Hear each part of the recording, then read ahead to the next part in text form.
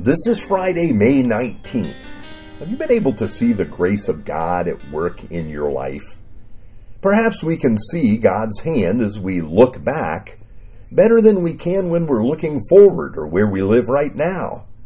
We can see how God directed our steps, how God worked through what we thought were detours or even disasters. On Sunday, we look briefly at the life of Alexander Hamilton, one of the U.S. founding fathers, a friend and supporter of George Washington.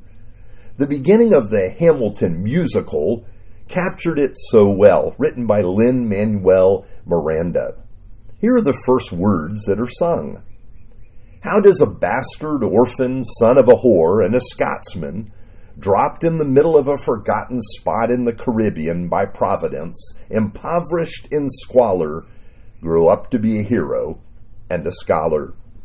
That sounds like a tough way to begin for Hamilton, but that's where the grace shines through.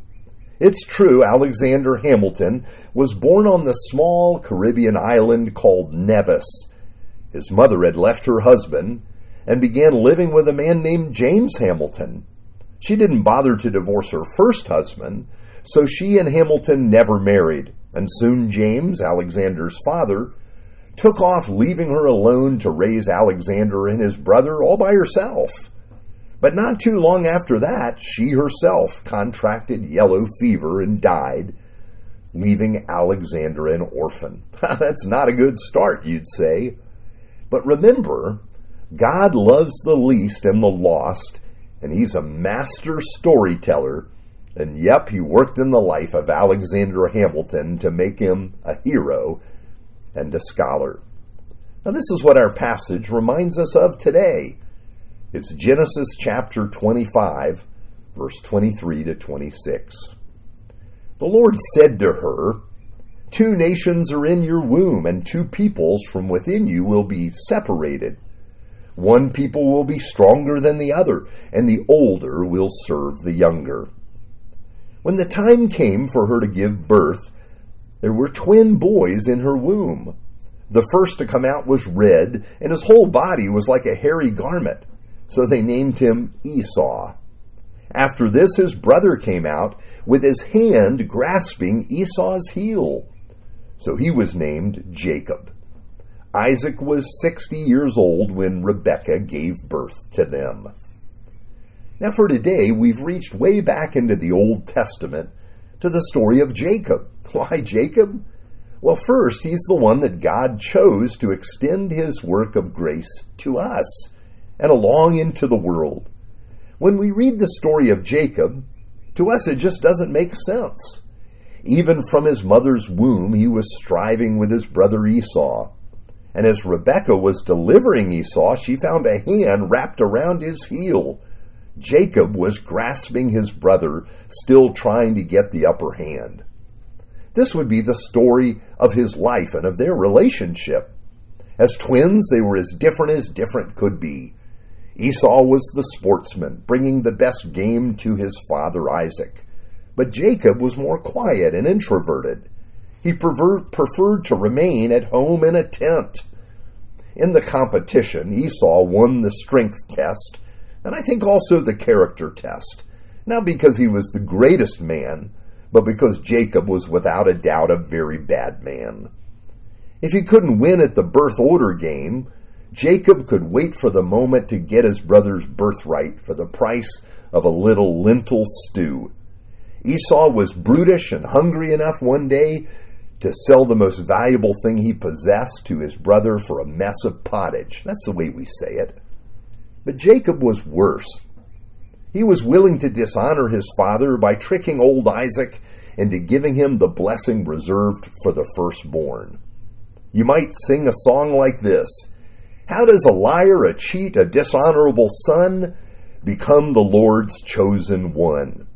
That's what we'd sing if Miranda wrote the musical of this man's life. God chose him, and God did this before either of the 2 men could build a track record or prove their worth. You see, from the get-go, the story of Israel, the people of God, it's a story of grace. From top to bottom, we see how the love of God can overcome any obstacle, bad character, bad behavior. Badness is not enough to stop the loving kindness of God. Now, likely our stories are not as technicolored as Jacob's, though some of us may fit the bill. But the truth is that all of us fit the bill. We all need grace. Our stories, the best of them, are filled with flaws, as we're filled with weaknesses. This is the story that is repeated time and again as we read how God has worked His grace into our lives and into our world. For example, Adam and Eve were given a pristine world, but spoiled it because they refused to trust God's goodness and His love for them. Cain killed his brother Abel because he was jealous about the status of an offering made to the Lord. Abraham, the one God called, lied to protect his own skin and in the process put Sarah, his wife, in harm's way. And Judah, the man through whom the ancestral line leading to the Messiah Jesus had sex with his daughter-in-law, thinking her a prostitute, and she gave birth to a child that the line would pass through. Joseph, for all the good he did, kept a few idols on the side. Maybe he was hedging his bets, but he missed the point of trusting God completely. You see, and we're just getting started. The Hall of Faith in Hebrews chapter 11 is filled with flawed men and women that by faith trusted God, though they failed every possible character test, almost every one, along the way. Again and again, ad nauseum, God's grace shines a light on our weakness, revealing that we wouldn't stand a chance without the loving kindness of God. Look at your own life. Now look at it honestly, and you'll see this. Yes, it's here when we look deeply, we discover we are loved. God's grace is for all of those that we looked at today, from Jacob to Joseph and Abraham and Sarah too. So why does God do this? First, it's His nature to love us. Love is not something the Lord does, it's who He is. And second, this is the only way we can have friendship with God. We who lived as enemies of God have been loved to life. We were dead and God resuscitated us. As Jesus did with His friend Lazarus, God has called us from the tomb of our own shame and sin and guilt and given us a place to stand. It's really as simple as that. It's this grace that becomes the backdrop to every picture of the church. The grace that becomes the wellspring, refreshing us day in and day out, in season and out of season. As the book of Hebrews reminds us, it is good for our hearts to be strengthened by grace. That's Hebrews 13:9. And this is where we must stay to live in joy, to walk together in peace, to sustain a love for other people, and to enjoy God.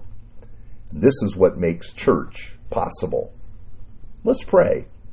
Lord, it's true we need our hearts to be sustained by your grace. Thank you for showing us Jesus and reminding us each day that we're forgiven and that we are yours. We pray in the name of Jesus. Amen.